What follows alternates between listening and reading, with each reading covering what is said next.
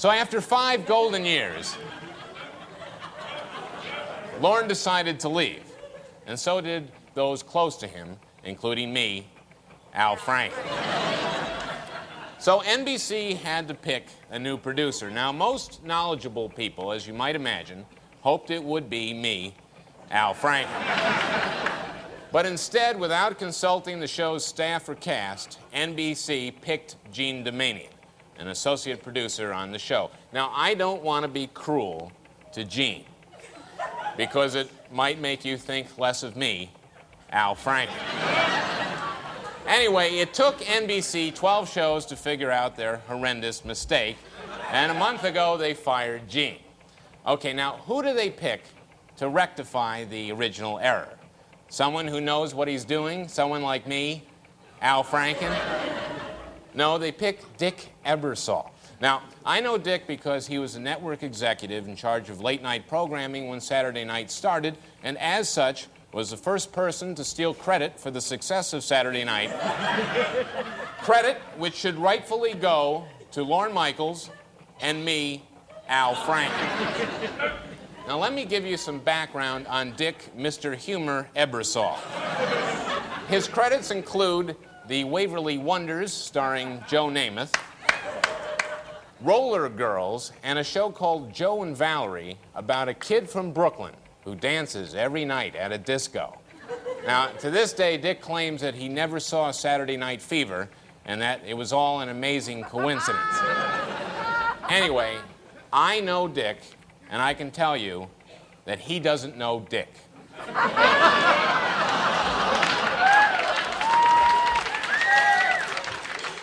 An anthology about the bad, the short-lived, and the forgotten shows and events in television history. This is It Was a Thing on TV. Punisher! Control! Tell me before I change my mind! I give you Super Train.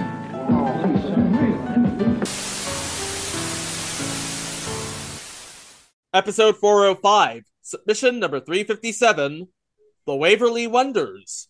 The Waverly Wonders ran on NBC from September 7th to October 6th, 1978, for 9 episodes, an astonishing 6 of which went unaired. Now, hold on a second. 9 episodes.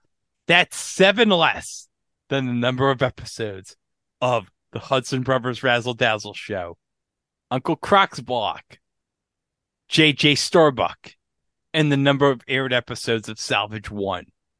And the number of aired episodes of Schooled. Maybe in the next week or so, I should go through all the previous episodes and see how many shows had exactly 16 episodes. That seems to be the sweet spot, sweet 16. Well, that's clever. No, I was looking at it from the aspect of, let's make this intro to all our shows like 7 minutes long as Mike rattles off every show in the history of television that had 16 episodes. Now, Chica, what year did this air? 1978. This is, by my count, the 14th show we've covered from 1978. Holy. Yeah. So do you want to know what some of the others were? Flying High Def. Carter Country would have been 78. Or Or at least it ran in 78. Maybe it started in 77. No, Carter Country aired in 77. Well, it debuted in 77. It definitely aired in 78. Yeah. But I mean, starting in 78. Right, okay. Right. I want to say Blansky's Beauties was on that list. No, it's not. Oh, dang it. Okay. Tic-Tac-Doe, the CBS version, was definitely 78. I don't have that listed on there. Well, we talked about all the Tic-Tac-Doe versions that weren't, necessarily hosted by Wink, but we did refer to that. Yeah, but it doesn't really count towards the subject, so I didn't include it on the list of shows we've covered. The 1978 Science Fiction Film Awards. I'm a Rocket Man. Japanese Spider-Man. Spider-Man. The Star Wars Holiday Special. Oh, of course. Jason of Star Command. Jeopardy 78. Superdome. And now, The theme music based on what we could call from the internet. I'm ready to fly. I'm 10 feet off the ground and bound for the clear blue sky. I used to lose, but now I'm learning to win. Greg, I figured you'd be looking forward to part 2 of our 3-part Back to School 2023 special, because we get to talk about one of your favorite players of all time, number 12 for the New York Jets, Jets, Broadway Joe Namath. First off, my favorite Jets player of all time is Curtis Morton. Thank you very much. Now, Broadway Joe Namath, he was the guy that led the famous guarantee in Super Bowl III against Baltimore, and you all know what happened. One finger in the air, everything. And also in the Super Bowl III highlight film, Steve Sable putting footage of a meaningless Johnny Unitas garbage time drive to make sure that the Colts were mounting a big comeback when the game was already over. I was still upset that the AFL won. You see, I had been a Colts fan all my life, and in my version of the game, I played a little fast and loose with the facts. All the hopes and dreams of an entire season rested on the shoulders of one man, one old pro. One last moment for the master. I took a meaningless fourth quarter Colt drive, and then I cut it as if it were this heroic charge by Johnny Unitas, who was giving that upstart Joe Namath a lesson in quarterbacking. Well, in reality, New York had the game locked up by then, but I just couldn't bring myself to giving the Jets the big finale that their upset really deserved. So even though this apology is a little late in coming, I want to say to the Jets, I blew it. I'm sorry. I was an NFL guy, and I just didn't make an accurate and objective film. So there. And you know something? That could have been the end of his legendary career. But it wasn't. And fun fact, not many people know this. Joe Namath did not end his career in New York. He ended his career with the Los Angeles Rams, who became the St. Louis Rams, who turned back into the Los Angeles Rams. Now, do you remember who replaced Joe Namath as QB of the Jets? No, sir, I do not. Mike, do you know? Oh, gosh. I couldn't even give you a guess. Richard Todd. Who'd that guy be? Of course you wouldn't know who Richard Todd was, Chica. He was probably from after he retired to 83, 84 when Ken O'Brien took over. But funny enough, Richard Todd also went to the University of Alabama. From Namath to Todd, from the mid-60s to the mid-80s, they had 2 quarterbacks from Alabama. Weird. We figure, or at least Joe Namath figures, while he's, living his best life, the pride and joy of Beaver Falls, Pennsylvania, fresh off of his Super Bowl champion career, and not at all falling off the face of the earth, why doesn't he just stick around Los Angeles and see what opportunities pop up? Well, opportunities, there were many. We're talking about a legendary seminal episode of The Brady Bunch. We're talking about 2 appearances on Rowan and Martin's Laugh-In, and a movie career that included such films as The Last Rebel and CeCe and Company. He was actually a lead role in CeCe and Company. Now, let's also remember, Joe Namath was apparently up for the hosting role on Family Feud in 1988. When he was done with football, the world was literally his oyster. So what is going to be the big thing that will begin Joe Namath's next chapter? You would think it would be sitting beside Dick Enberg, going over the great games to be played that afternoon. You would think this. But no, that job was probably occupied by Father Murphy. Did I mention the Avalanche Express? Because that's the one that put Joe Namath out there post-career. But before Avalanche Express, he had to stop off at a fictional high school in Eastville, Wisconsin. A fictional high school called Waverly High School. And what would he be doing at Waverly High School? Coaching football? You would think that. But no. He would be a history teacher and a basketball coach? What? Not with his knees. It gets better. The team he is coaching has 4 players. Remember, a basketball team is 5 players with a second line on the bench and then a third line for garbage time. But they only had 4 players, and one of them was a girl. Oh? She's a witch! To review, Joe Namath is a history teacher and a basketball coach of a 4-person basketball team, and one of the persons is a lady. And this was before Hang Time on NBC. Oh, great. We get an excuse to mention Reggie Theus again. Hey, did you know he was on Just Men in 1983? You know who else was on Just Men in 1983? The man who committed so many unsolved murders in New York City, who I now have his autograph of. Are we talking about Steve Sachs? Yes, we are. That's a good thing he got out of Springfield, isn't it? That, in and of itself, is the joke and the gist of the series. And if it sounds like a clone of Welcome Back, Kotter, it is because it is indeed a clone of Welcome Back, Kotter. Oh. Now, from what I understand, per the extent of our research, Joe Namath was actually a decent actor.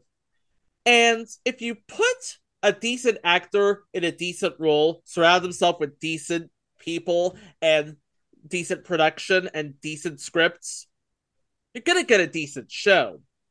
But come on, this is NBC in 1978. 3 shows returning from the previous season. They're in 3rd place, and they have to get to at least 2nd place?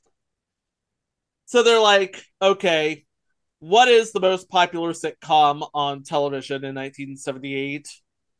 What if the smartest people in the room said, Welcome Back, Kotter? So NBC said, you know what? Let's clone Welcome Back, Kotter. People will watch it.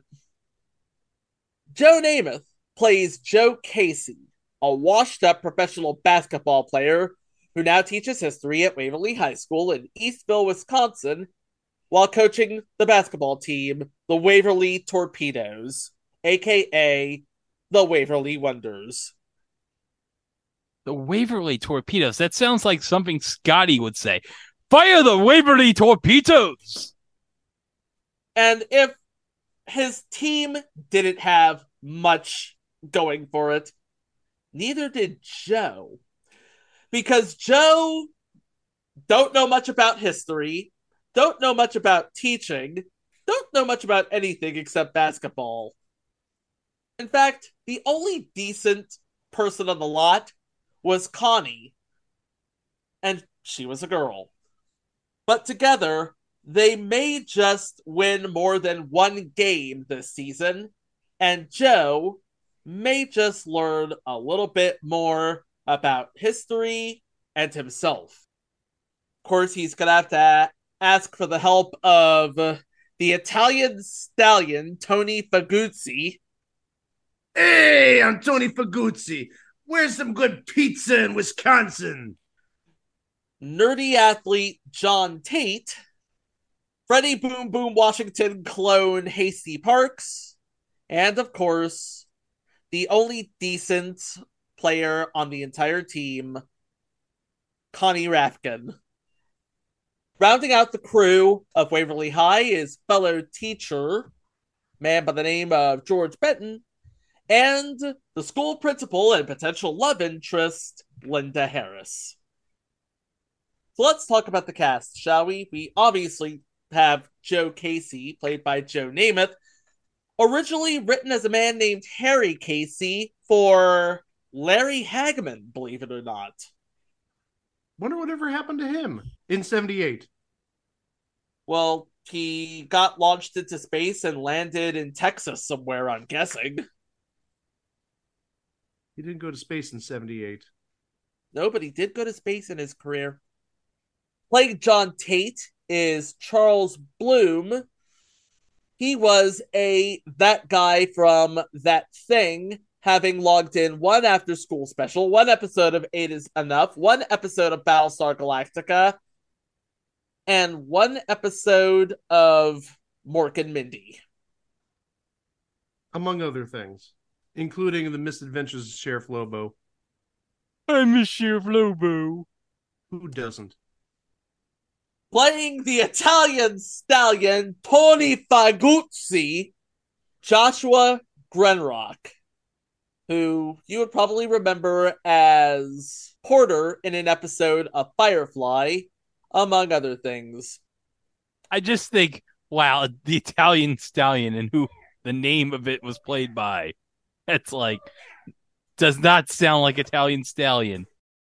He was also in... I'm sorry. Oh, time out. Kiesel interrupted. I think she might have reacted too when she heard Italian stallion and the name Joshua. Joshua Grenrock. Yeah, that's his name. This sounds like a fake character on the Flintstones. It does. And this was actually his first role. From then he springboards into 8 is Enough, Cagney and Lacey, Nightmares, if you remember that far back. I don't. Yeah, that's a springboard, all right. Jeez. But he was on an episode of Monk, Greg.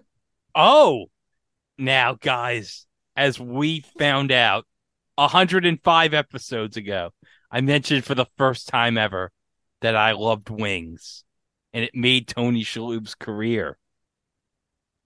Yeah, I seem to forget that.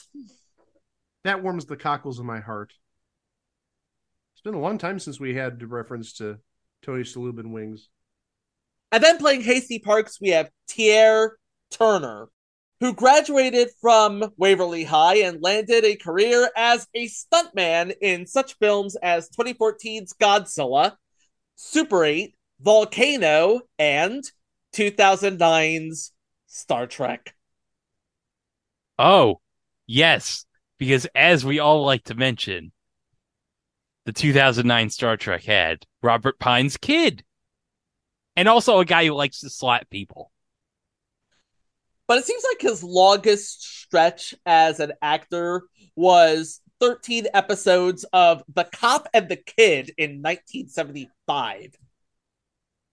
What the hell is that? I don't know. Was it a biography about Wander Franco? Oh, no, he was in The Cop. Oh, God, no! Hey, we have the timely jokes. We did the Tuies last week. Now we're doing Wander Franco. Let's keep the hits going, guys. And then we have as Connie Rafkin, a young Kim Langford. You remember her best as Ginger Ward on 4 seasons of Knots Landing. Who was she? Ginger Ward, I just said. Who was her character? Who was her character? Ginger Ward. I don't remember Ginger Ward. It was from 1970. That was before it got really good. Hold on. I didn't know that Kiesler was such an expert on Knots Landing. Like, Greg says he didn't know that you were an expert on Knots Landing. I'm pretty good on Knots Landing. Do you remember when Alec Baldwin was on Knots Landing? Dallas. The only one that I don't know jack about was Falcon Crest. Hold on. Did you know that Simon McCorkindale was on Falcon Crest, Keesla? She did not know anything about Falcon Crest. She doesn't know jack poopy nothing. She didn't know Simon McCorkindale was on Falcon Crest. I did know that. Oh, you did know that. Okay. Oh, now, Keesla, I gotta ask you something. Hold on, Greg is asking you something, Keith. I want her to come in. Hold on a second. All right, Keith. Okay, she can't get up. What's the question? Keesla, I want you to come here quick. She can't get up. She can't get up. She's resting. Okay. Would you want to own this picture right here of Simon McCorkindale holding the Falcon? Okay, I'm showing her the sainted photo of Simon McCorkindale and the Falcon. Do you want? Would you want? Would you? Simon McCorkindale was on Falcon Crest. No, this is Simon McCorkindale as Manimal. Oh, I remember him as Manimal. Yeah. What's the question? Would you want to own this picture? Would you want to own this picture? It's only because it's so old. Yeah. Wouldn't you want to have this hanging on your wall and just show off everybody? Hey, I got a picture of Simon McCorkindale and man. Is that the girl we were talking about a second ago? Kim Langford, yeah. I remember her, but I don't remember what her character was. Ginger Ward, we said this. I don't remember. I'm saying. Dude, short-term memory issues running the Alexander household. Oh my gosh. Okay, no, wait, hold on. I think we need an answer to the question. Do you want a copy of that image and you're going to hang it on your wall? There's a reason why I'm asking. Do you want a copy of the picture to hang on your wall suitable for framing? Thanks, but no. Okay, Greg, congratulations. You just got your Christmas gift. I saw it said retail me not, so I'm guessing I can purchase a copy of that. Okay, so playing... Awkward transition! Yeah, whatever. Playing George Benton, Ben Piazza. I'm getting in before Greg says any relation to Mike Piazza. Oh, that's a shame. I knew you're just so predictable. I just wanted to cut you off at the pass. He was in 5 episodes as Dr. Charles Hampton on Dynasty in 1988. Ben Piazza. Ben Piazza. Ben Piazza. He's looking for a good pizza in Wisconsin. No longer with us, sadly. Yeah, I want to see a picture. Ben Piazza, there he is. He's right there. I don't remember him.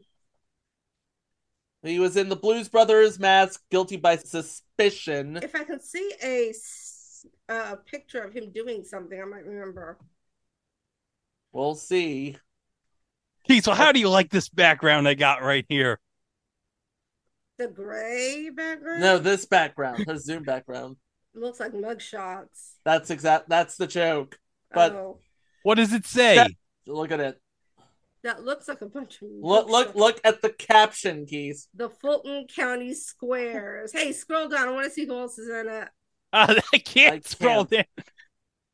I'll give you a hint, okay? Rudy's up top on the... Rudy Giuliani's supposed to be Charlie Weaver. I don't see him up there. All I see is... Okay, I'll just put the damn image. You're just gonna have to trust us on this. Okay, like damn it! I'm gonna have to put the damn image in.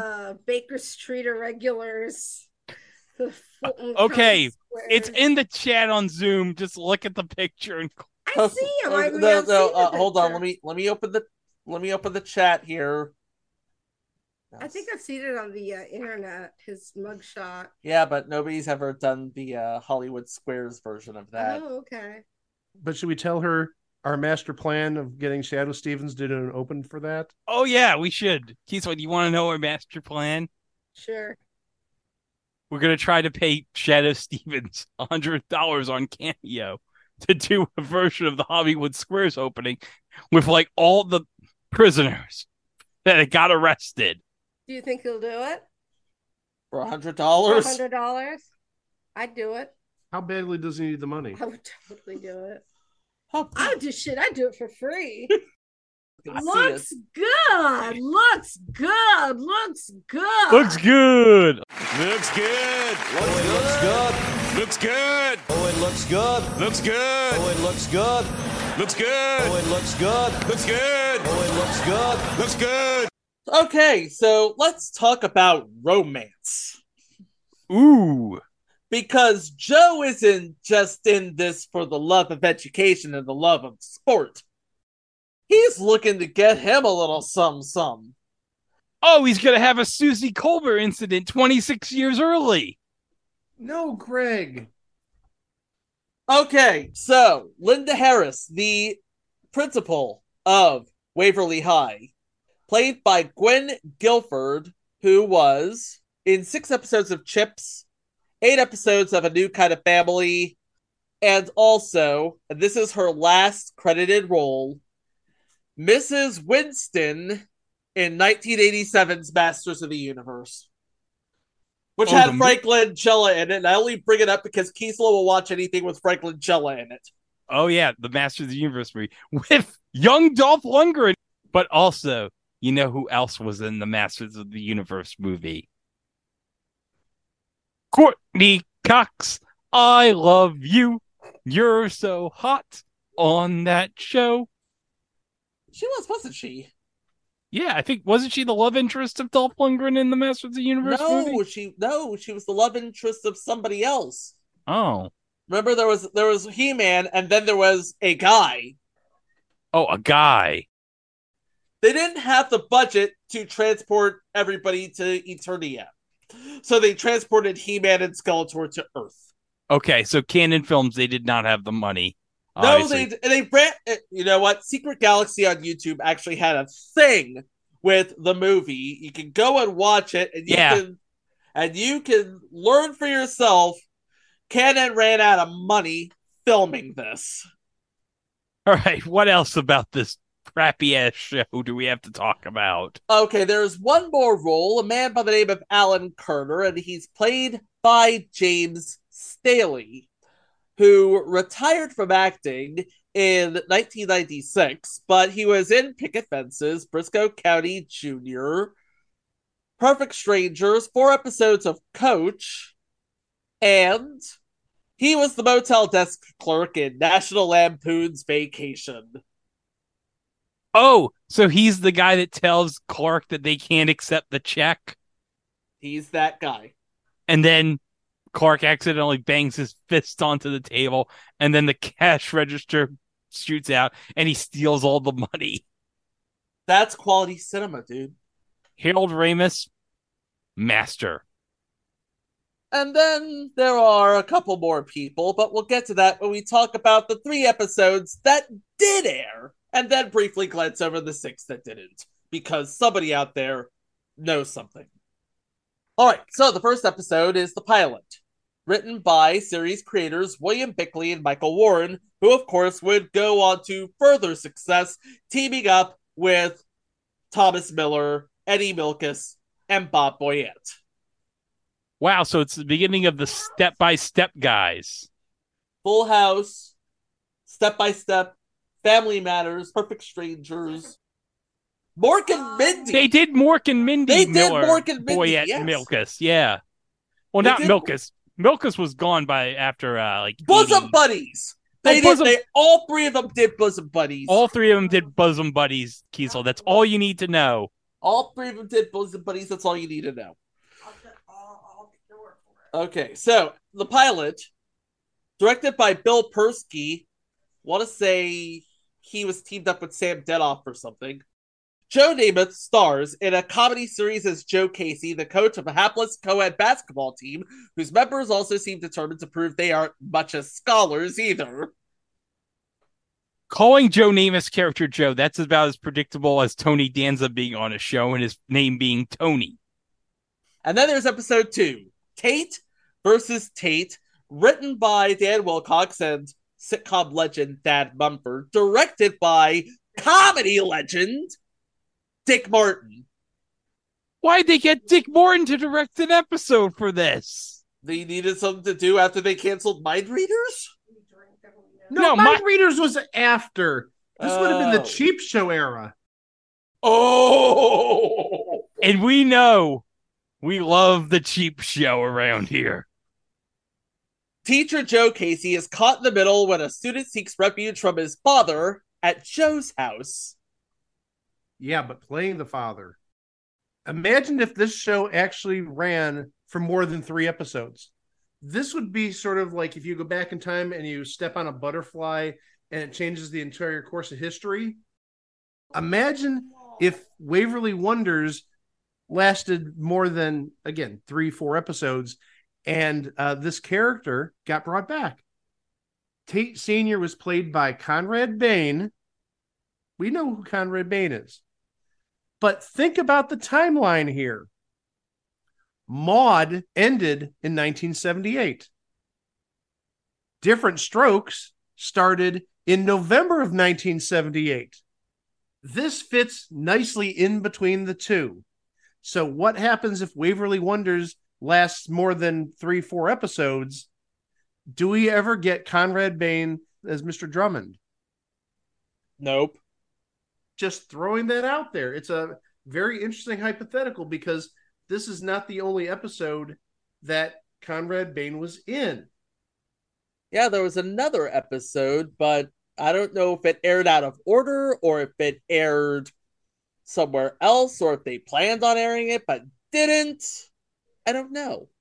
But we have another recurring character, and that would be Margie, played by Hope Alexander Willis, who was last seen as Fern in Georgia Rule and as Lady Caroline in The Princess Diaries 2 Royal Engagement. With all due respect to her, taking a look at her IMDb, the only show she had any sort of longevity on was 23 episodes of the new WKRP in Cincinnati. Not the original. Oh, no. Now, hold on. You know who was on the new WKRP in Cincinnati, Mike? Well, I'm sure we could rattle off a whole bunch of names, but I'm sure there's one in particular. Chico, you want to say it? Tawny Katayan, baby! That's not where I was going with that. Damn it! Yeah, now I'm disappointed. You had me at Tawny Katane, but that wasn't what Greg was going to say. French Stewart. Now, could you imagine? You mean like this, Greg? He's like squinting a lot? Yeah, like this. I'm French Stewart and I'm squinting. Imagine what would happen. French Stewart, Tawny Katayan, Michael T. Williamson. If that show lasted more than, 3 seasons? The new WKRP in Cincinnati? 2 seasons. 2 seasons. If it lasted more than 2 seasons, we'd be, like you said, Mike, stepping on a butterfly. Michael T. Williamson would not have been in Forrest Gump. French Stewart would not have been in Third Rock from the Sun. And Tawny Katayan would not be washing the hood of Whitesnake's car with her behind. No, she did the Whitesnake videos before she was on the new WKRP in Cincinnati. What would have happened is she would have never married Chuck Finley. Oh. Yeah. But also, I bet you at some point, French Stewart would have been like, hey, everybody, stay the hell away from Gordon Jump's bike shop. Okay, so episode 3, Pied Piper. Not much is known about this episode, but it does feature Hope Alexander Willis and Conrad Bain as Margie and Tate Sr. Was Roddy Piper in this episode? No. Oh. And then we have a 4th episode, but it's the 3rd one that actually has a capsule. I think something got preempted in one of those episodes. But Rafkin's Victory Dance is the 4th episode. Joe plays matchmaker in an attempt to find an escort for his dateless female star player. Playing Ginger in that episode, Audrey Landers. Wait, you mean the sister of Judy Landers, who was on previous entry Madam's Place? Yes. The equally attractive, buxom sister of Judy Landers. Yeah, but she wasn't as airheaded as her sister. But also, both were on a week of Match Game Hollywood Squares Hour, at least. Separate weeks. And you just have to know, Joe definitely made a pass on her. And from there, NBC took a look at the ratings and said, you know what? No. They're like, we have some awful crap on this network, but we have standards, damn it. Fred Silverman put his foot down. He's like, we have a lot of crap on this network, but you know what? I'm not going to have more crap on this network. I'm not going to stand for it.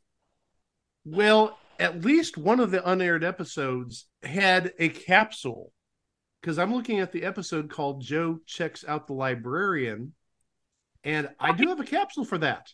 Oh, hold on. Joe Checks Out the Librarian. Yes. And you know exactly where it's going based on that title. Oh, yeah.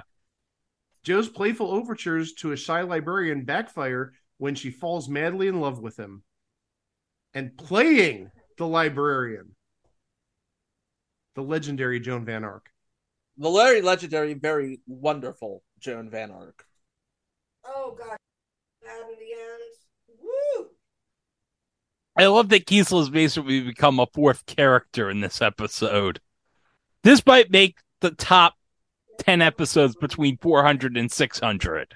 Now, we've only done 5 episodes, Greg. That's pretty presumptuous. Well, we'll definitely have the Young Dolph Sweet episode in that list. So, Jennifer Celentier Revisited and this are definitely going to be in our lists, or one of our lists. Which, by the way, the playlists for our 10 favorites between 201 and 400 are now on YouTube. So, check that out on our YouTube channel. Do you want to blitz through the rest of the episodes, at least giving names and guest stars? Why, yes. Yes, I do. All right, let's do it then. So there's an episode called The Kiss. I don't know if that has a direct relationship to the librarian episode we just talked about. I do have a capsule for that episode. Really? Courtesy of the Classic TV Archive. Joe's job is in jeopardy when his alma mater notifies him that he may never legally have graduated. Susan? Uh-oh. And you see, when I heard the title, The Kiss, I thought that just had to do with Joe Namath trying to hit on Susie Colbert. No, that's later. Episode 7 is called Joe Goes to Press. I think we could probably guess what that's about. Enraged by a local sports writer's criticism of his basketball team, Joe lets Rafkin ghostwrite a letter to the editor for him. Yeah, that seems like something he'd do. I didn't know Manish Mehta was writing about high school sports in Wisconsin in 1977. Damn! Episode 8 is called The Revolution. And no guest stars of note there. And also no capsule. And the 9th episode is called Mock Marriage. Oh, this doesn't sound very good. Maybe we should be really glad only 3 or 4 episodes of this aired, because, yeah, Mock Marriage in number 9, that doesn't sound too terribly good to me. Yeah, and I'll tell you something else, because I've got the numbers right here. 1978, 1979, there were 114 shows that aired in the season on all 3 networks. Guess where the Waverly Wonders ended up? 96? Mike, do you want to take a guess? Oh, in the hundreds. 3 digits. It was tied for 101st with Who's Watching the Kids? Future entry. Lucan, no idea what that is. Making It, previous entry. Those 3. I'll take it a step further. I have the ratings for 2 weeks. We're looking at the last week of September of 1978, and then the first full week in October of 1978. There were 67 shows that first week, talking about the end of September of 1978. Out of 67, do you want to take a guess where it placed? 64th? 61st? 64th was the previously mentioned Who's Watching the Kids. 61st was Carter Country. Right between Tied for 62nd, Waverly Wonders and American Girls. And just rounding out the bottom shows, after Who's Watching the Kids, you had Paper Chase, because remember, before it was on Showtime, it was on broadcast television. And then something called WEB, I don't know what that is, and Apple Pie. Yeah, WEB is actually web. It's a TV show about television. Who'd watch that? Let's go to that first week of October of 78. 62 shows. Where'd it place? 59. Ding, ding, ding, ding, ding, ding, ding, ding, ding. 59th.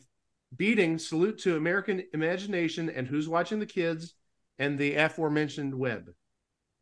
So I'm looking at the schedule now. Oh, the schedule's not good. The Waverly Wonders aired Fridays at 8, opposite Donnie and Marie and the New Adventures of Wonder Woman. Oh, no, you're not beating Donnie and Marie.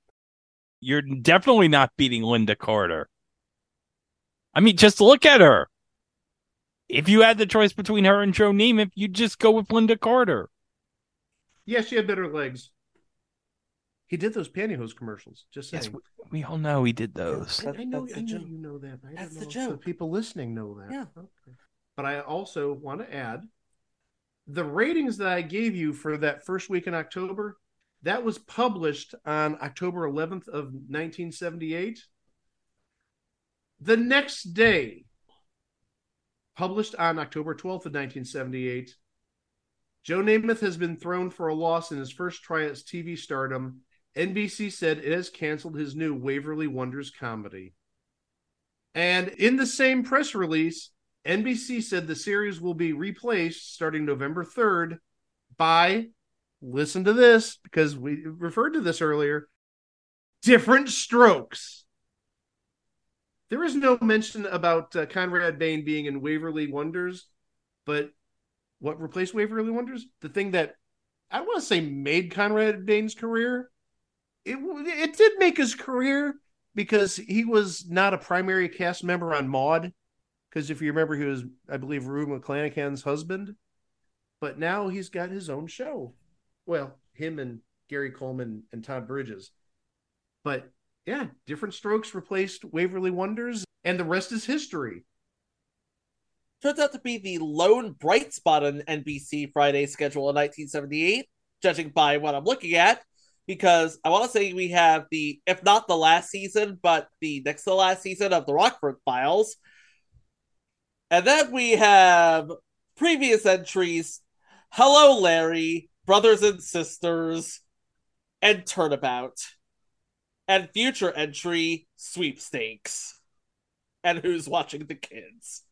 Would have been the second to last season of Rockford Files because that ended in 80. So the intro and a couple of promos for the Waverly Wonders can be found online, on YouTube, obviously. Additional promos and materials are being held by the Mississippi State University Archives, including promos featuring Dean Martin and another notable football player turned actor. Oh, right. The rest of the series is considered lost media.